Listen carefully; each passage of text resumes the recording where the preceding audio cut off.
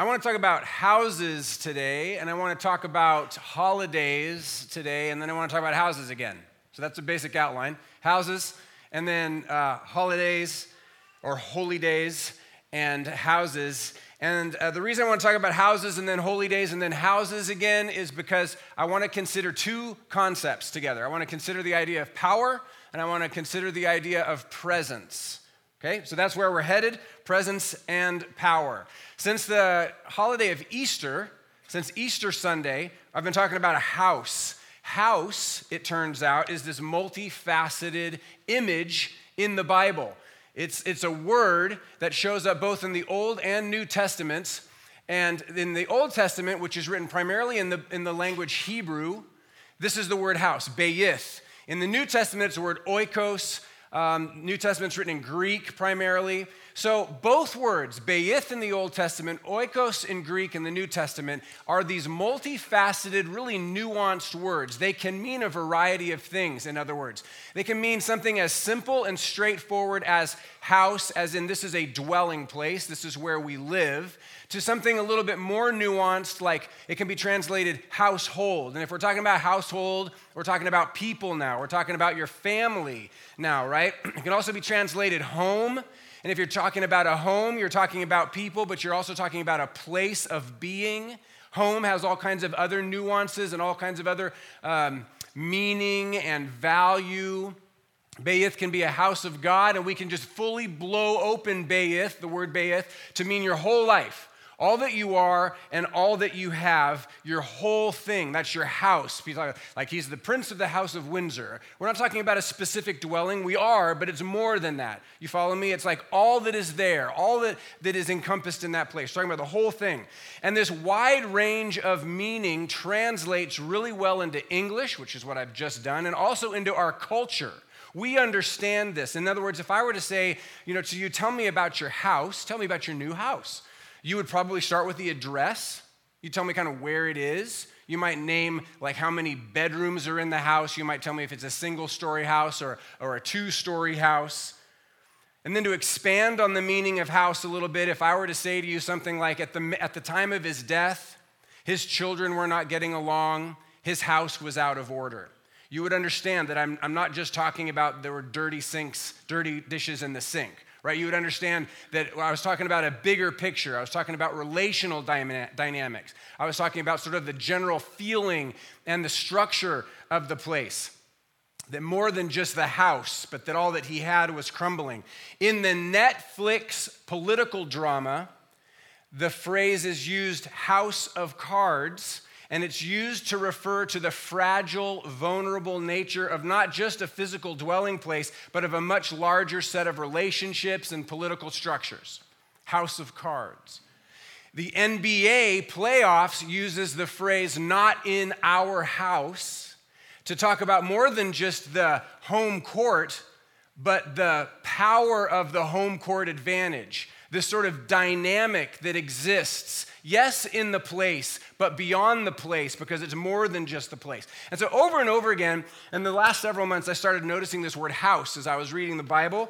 Specifically, the idea of God's house became really interesting to me because it communicates more than just a building. It communicates the presence and the power of God. When we talk about God's house, from a scriptural standpoint, we're talking about God's presence and God's power. In our culture, when we talk about God's house, we're probably talking about a building that is dedicated for religious purposes. We're probably talking about a place where people gather like this for worship. But when we look at God's house, quote unquote, from a biblical perspective, we're talking about a whole lot more than just a building.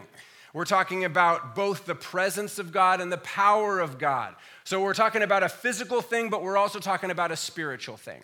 Okay, when we talk about God's house, we're talking about what you can see. We're also talking about what is unseen.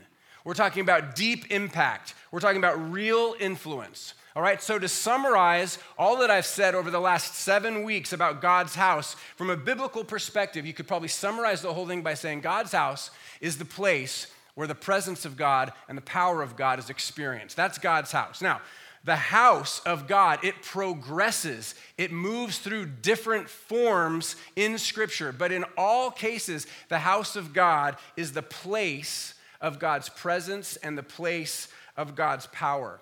So, as we approach this season of moving this church community from a school where we gathered for worship for 12 years into this old theater, this is our first real house of worship. I put together this series of teachings called Building a House. And because we were preparing to move into this building, we wanted it to be so much more than just a building. And we wanted it to be about more than just being in a building. From the beginning, we've wanted this to be a true house of God, haven't we? We've wanted this to be a place where we encounter the real presence of God, a place where we come into contact with the real power of God in this place. That's been our hope. So let me hit some high points from the last few weeks. These are 5 quick thoughts about God's house as a place of power and a place of God's presence, all right? Some of you have heard this already. I'll go through these kind of quickly. First, what we want to say and have said is that the place of God, this was God's vision for God's house in the beginning, that it would be a place of power and a place of his presence. The very first time God instructs somebody to make him a house, it's Moses. He says, make me this tabernacle, this tent, kind of this mobile house. He says, so that you may learn to revere the Lord your God. So the whole point, the vision behind the establishment of a house in the first place is that in the house, we'd be able to encounter God. We'd be able to come into contact, physical and spiritual contact with God. There'd be relationship here. There'd be worship happening here. God's presence and God's power would be known in this place. And then if you fast forward to the middle of the New Testament, there's this crazy scene where Jesus enters into the temple of God, the courts around the temple of God, the new house of God, and he's very upset. He's throwing tables around. He's kicking over, money-changing desks and stuff, and he's very upset. What's the problem, Jesus? Well, they've lost the vision for God's house. He says, it is written, my house will be called a house of prayer for all nations, but you've turned it into a den of robbers. So the reason he's so upset is because God was clear about the vision for his house the whole time. But it was being rejected, it was being sidelined, it was being put down in preference of other people's visions for God's house, right? Second thought about God's house as a place of presence and a place of power is that this is what the resurrection reveals. This is what the resurrection reveals, that even death cannot defeat God's house. This is very significant reality for us. Death cannot diminish God's power. It's very easy to think that it might. Death cannot take away God's presence. Followers of God have wrestled with that reality for years. The primary proclamation of the New Testament is that Jesus is the new temple. Jesus is the new and the true house of God. So Jesus is the place where the power and the presence of God is made known. Jesus is not God in a building, but Jesus is God in the flesh.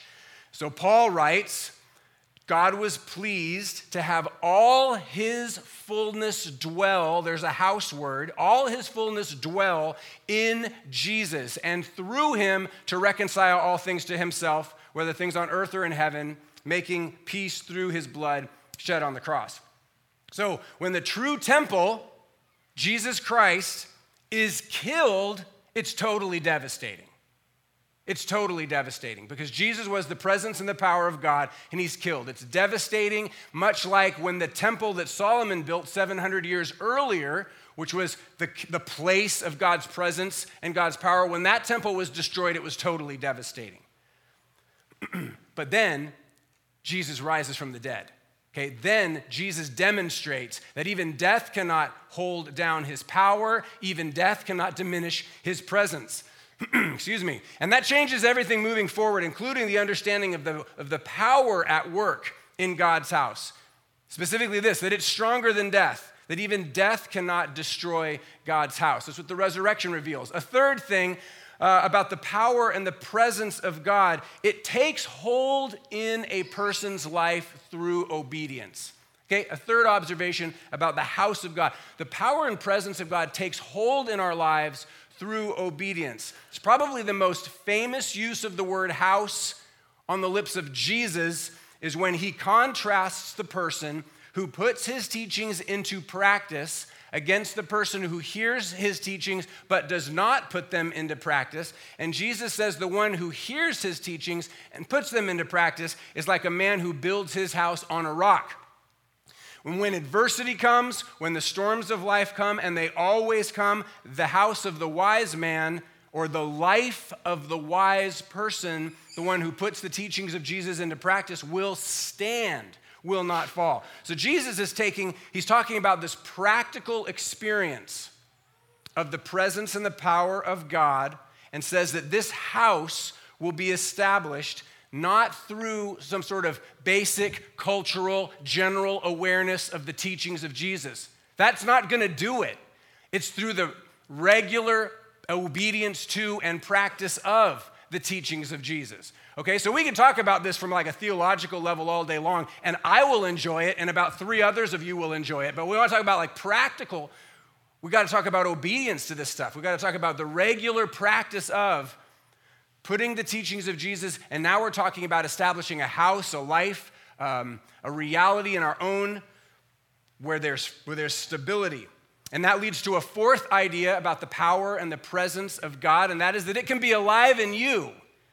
Okay, this is what Daryl led us off with this morning. We talked about how God's presence and God's power can be alive in you. God has chosen to live or to fill with his presence and power 4 different houses throughout history. 4 different houses. First, he inhabited a tent. Then he inhabited a temple. Then, in a total mind-blowing twist, he inhabits a person. And now Jesus Christ is the new and the true temple. And then, to blow your mind one more time, God says, I want to fill you. You are my temple. You are my house, right? Paul writes, I'm crucified with Christ. It's no longer I who live, but it is Christ who lives in me. Now, is he serious or not? Is he being like super metaphorical, or is there some reality there? That's house language. Paul prays that Christ may make his home in your hearts, okay, through faith. So this is one of my favorite ideas from this series, is that you are God's house. It's you. You're God's house if you welcome him into your life. It's probably one of the most familiar ideas in evangelical Christianity, that God can live within us.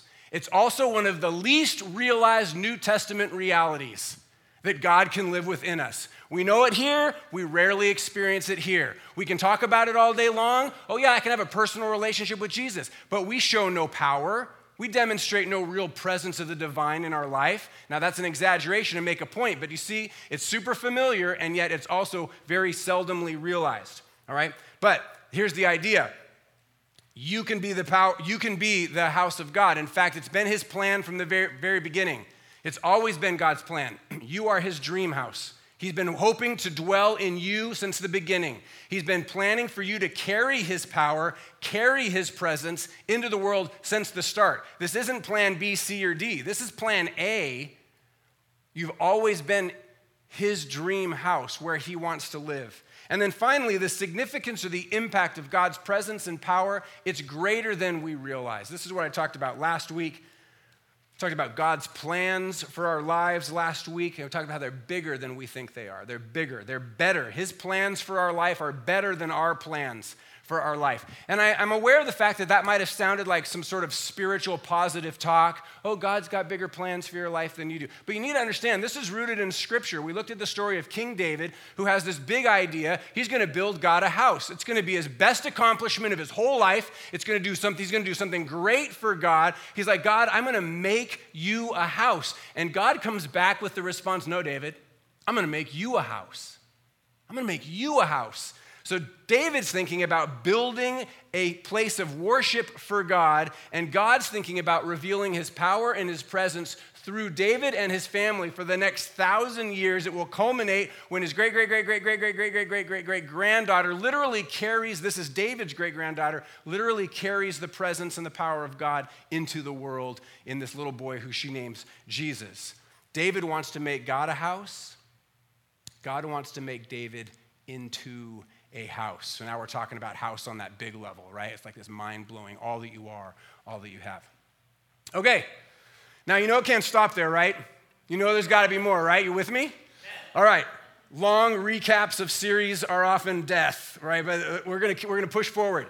You know it can't stop. Today is about taking this reality of the presence and the power of God one step farther. We've talked about how a building can be a house of God. We've talked about how Christ is the house of God. We've talked about how you and I are the house of God. We've got to take it further, one step further. And in order to take that one step further this morning, I want to talk about holidays.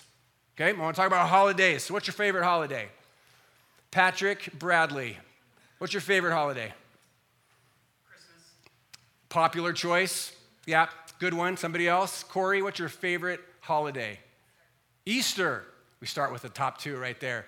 Janet Ventura, good to see you back there. What's your favorite holiday? Christmas. Anybody got like a strange favorite holiday they want to offer, like maybe an off-brand, B-side kind of favorite holiday? Anyone? What's that? Halloween. There we go. It's a fun time to dress up, pretend you're somebody you're not. Good.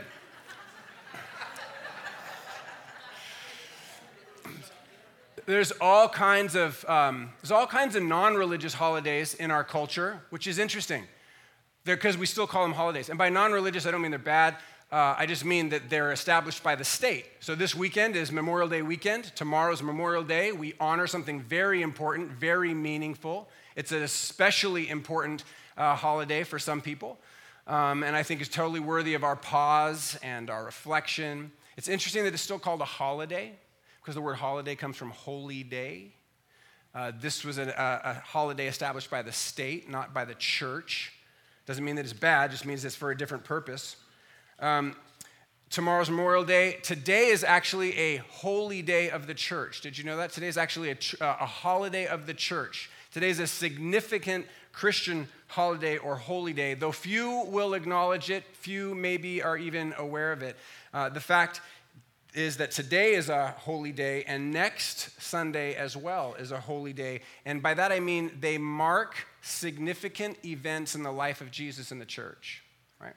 Much like Easter and much like Christmas, like you said. Any of you know what event in the life of Jesus is celebrated today?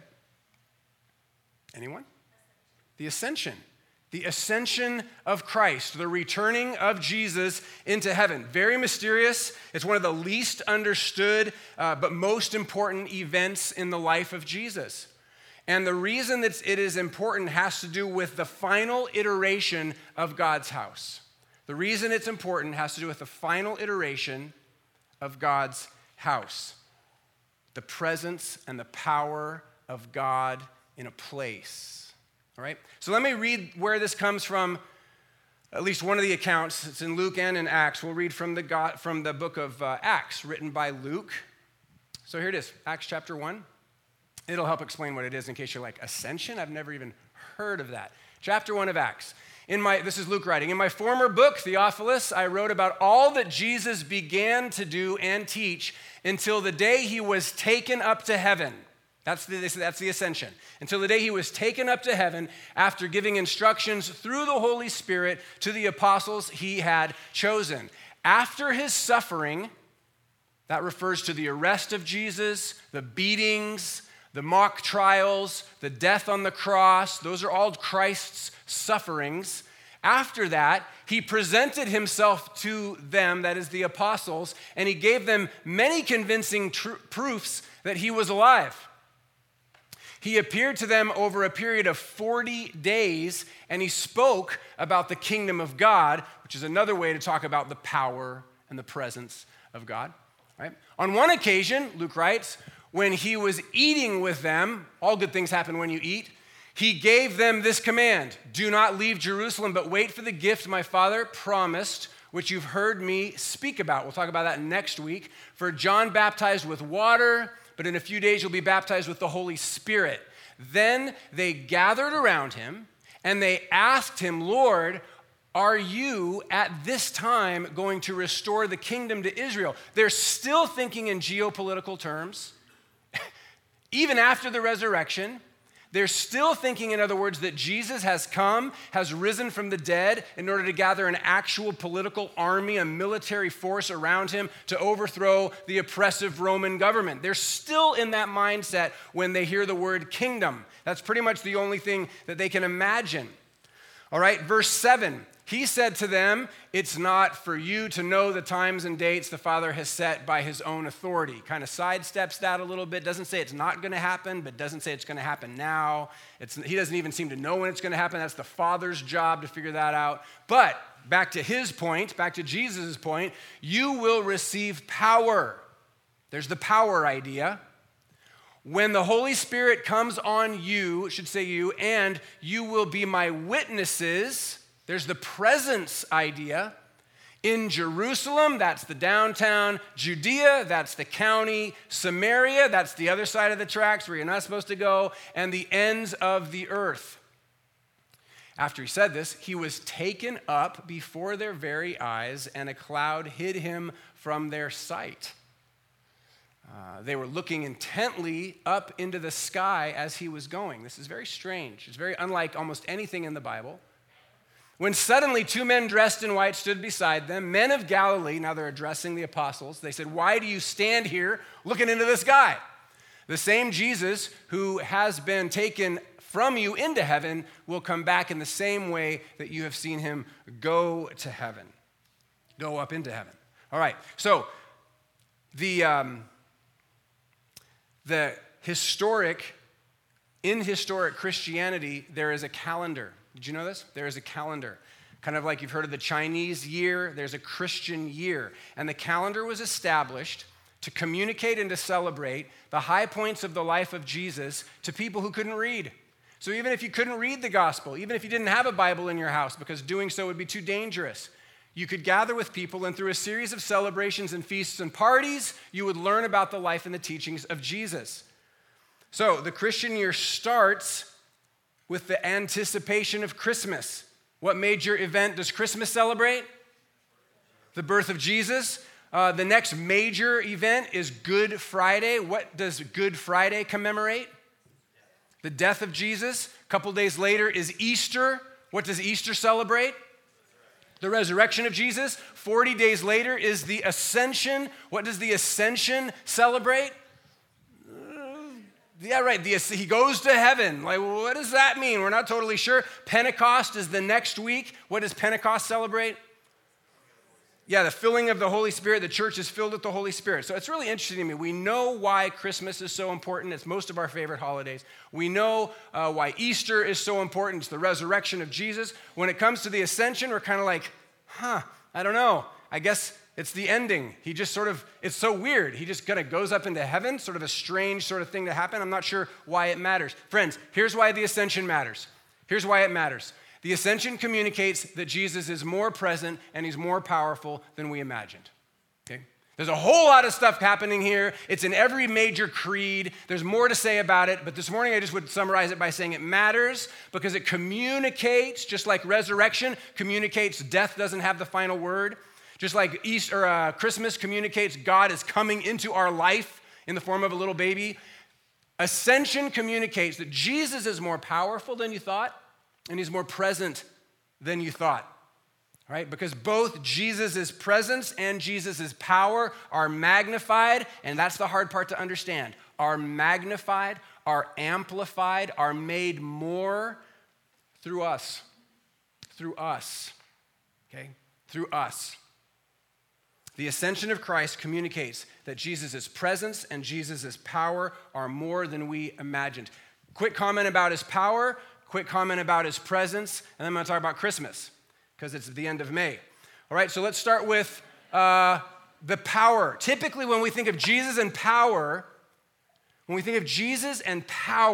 we imagine stories of his deliverance, of his healing that we read about in the Gospels, right? We think about him walking on water. We think about him raising people from the dead. We think about the things that he did during his time on earth.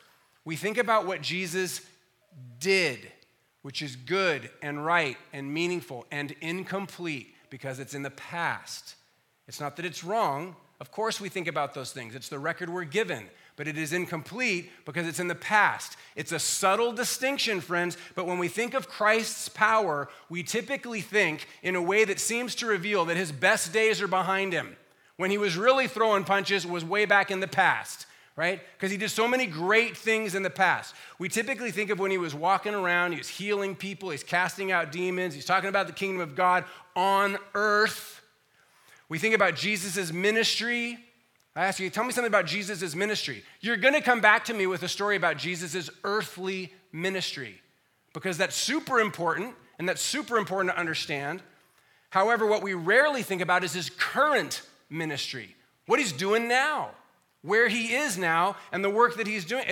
Friends, it radically shifts my perspective when I realize that Jesus is still ministering, when I realize that Jesus is still at work, when I realize that Jesus did not retire, okay? He's alive, he's engaged in my life, and he's engaged in your life. He ascended into heaven. He is actively ministering at the right hand of the Father to us and through us to the world. He is advocating for us. He is praying for us. He is affecting us, and he's affecting the world through us.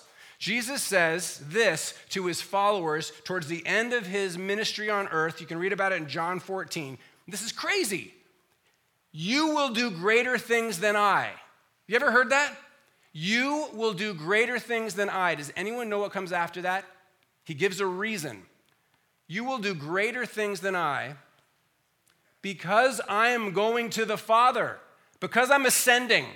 The ascension is huge for you people. You need to understand, because of the ascension, you will do greater things than I. It must have been mind-blowing then. It's mind-blowing to me. Does that mean I'm more powerful than Jesus? Does that mean you, Jim, are more powerful than Jesus? No, but it means that Jesus' power is magnified through us. That Jesus' presence and his power can be kind of amplified through us. We can do greater things now than he did then. We can look at the Bible and read the pages of the Bible and go, man, it's more stuff, better stuff, stronger stuff can happen. Right.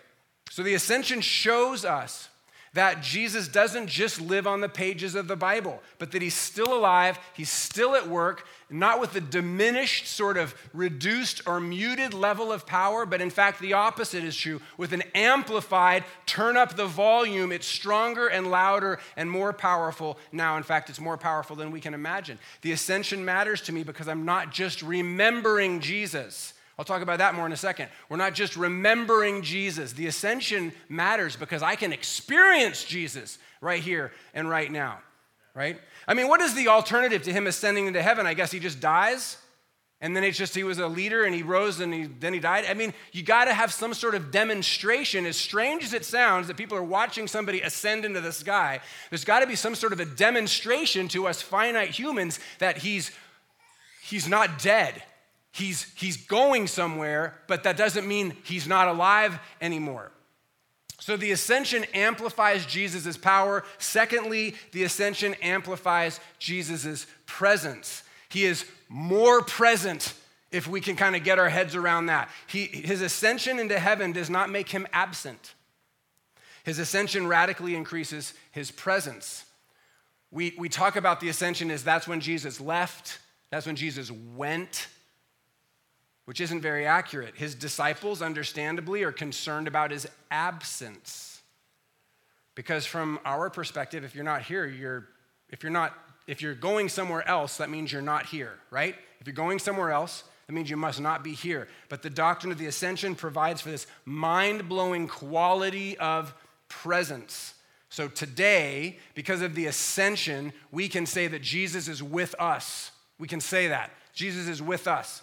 In fact, the last words that Matthew records Jesus saying are, "Surely I am with you always." And then he leaves. See, it requires us to think outside of just the limits of time and space for ourselves. Jesus goes from being in one place at one time to being in all places all the time. And that's all rooted in this ascension experience. As a French theologian named John Calvin, he says the ascending Jesus did not cease to be with believers still on their earthly pilgrimage, but to rule heaven and earth with a more immediate power. It's like Jesus is powerfully present in this new form of power, this new form, unlimited by time and space. So even though his physical body may be absent from us, Jesus is actually more present with us more present with us spiritually. God's presence is now moving from a single home. If we go back to the idea of Jesus as the house of God, the presence and the power of God moves from a single home in a single place to millions of homes all over the world, right? So Jesus' presence in a single body ascends to heaven so that his presence in a million bodies may fill the earth. So we began by talking about the house of God, and the holy day that we celebrate today is ultimately about the house of God becoming houses of God. Okay? That's what the Ascension's about becoming houses of God, more places of God's presence and more places of God's power. Got it? All right, quick story about Christmas. I think the thing that I like the most about Christmas in our culture is that the holy day impacts the house so distinctly, right? You walk into somebody's house, it smells like Christmas, it looks like Christmas.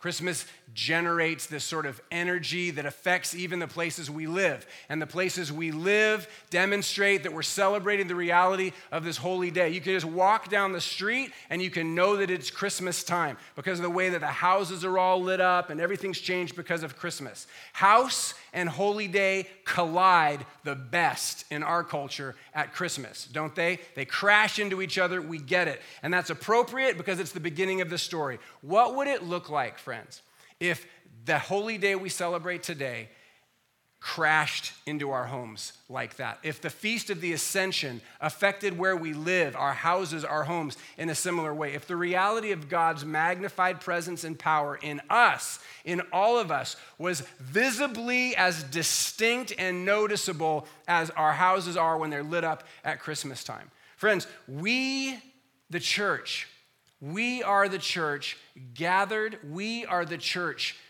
scattered throughout the world as we work, play, go to school, raise our families, go on vacation, travel around. We are carrying the power and the presence of God. This is why this matters. We are the houses of God. We are the place, listen, we are the place this culture needs to encounter God, okay? Very few people will come into a house of worship anymore. You are a minority in case you haven't noticed. But you, as a house of God, will encounter people all throughout the day, week, month, year, and frankly, you're the place they need to meet Jesus. You're the place they need to experience the presence, encounter the power of God. If they need healing, that's what you're carrying. If they need love, that's what you've got as the house of God, right? If they need good news rooted in something that doesn't go away, a lasting epic about God's love for people, understand, that's not my job is to share that with those of you here, and then my job is to go out and share those with baseball coaches and all kinds of other people that I encounter, and that's your job too. Friends, we're the houses of God. We are the world's last hope in encountering the power and the presence of God who loves them. This is his design, right? This isn't like, oh snap, it didn't work out, and now what? This is God's design. So let's receive that. Let's embrace that. Let's not eschew that responsibility and opportunity. Let's take it in and say, wow, I am so valued. I apparently have such significance that in the eyes of God, in the heart of God, his plan is to demonstrate power and to bring his actual presence into the world through me. We should light up our houses with the power and presence of God. Why? Because it's the Feast of Ascension. This is the day I got commissioned, right? Combine today and next week, and we got a full-blown commission to go be Jesus Christ in the world. Amen? Amen. Let's pray together. We're grateful, Lord. I can't even imagine this sometimes. We seem ill-equipped. And it's surprising and unbelievable, except that you've declared it clearly. You want to work through us. You want to fill us up, compel us with your love so that we could return to relationship with you, and then it's not over at all. In fact, it's just begun. You want to send us into the world, carrying your love and grace and power. For those that you love that haven't returned yet to you. So empower us, we pray. Right our thinking, alert us to the significance of this opportunity and responsibility. Lord, we pray to know your power and to know your presence and to carry that effectively into the world. And we pray in Jesus' name, amen.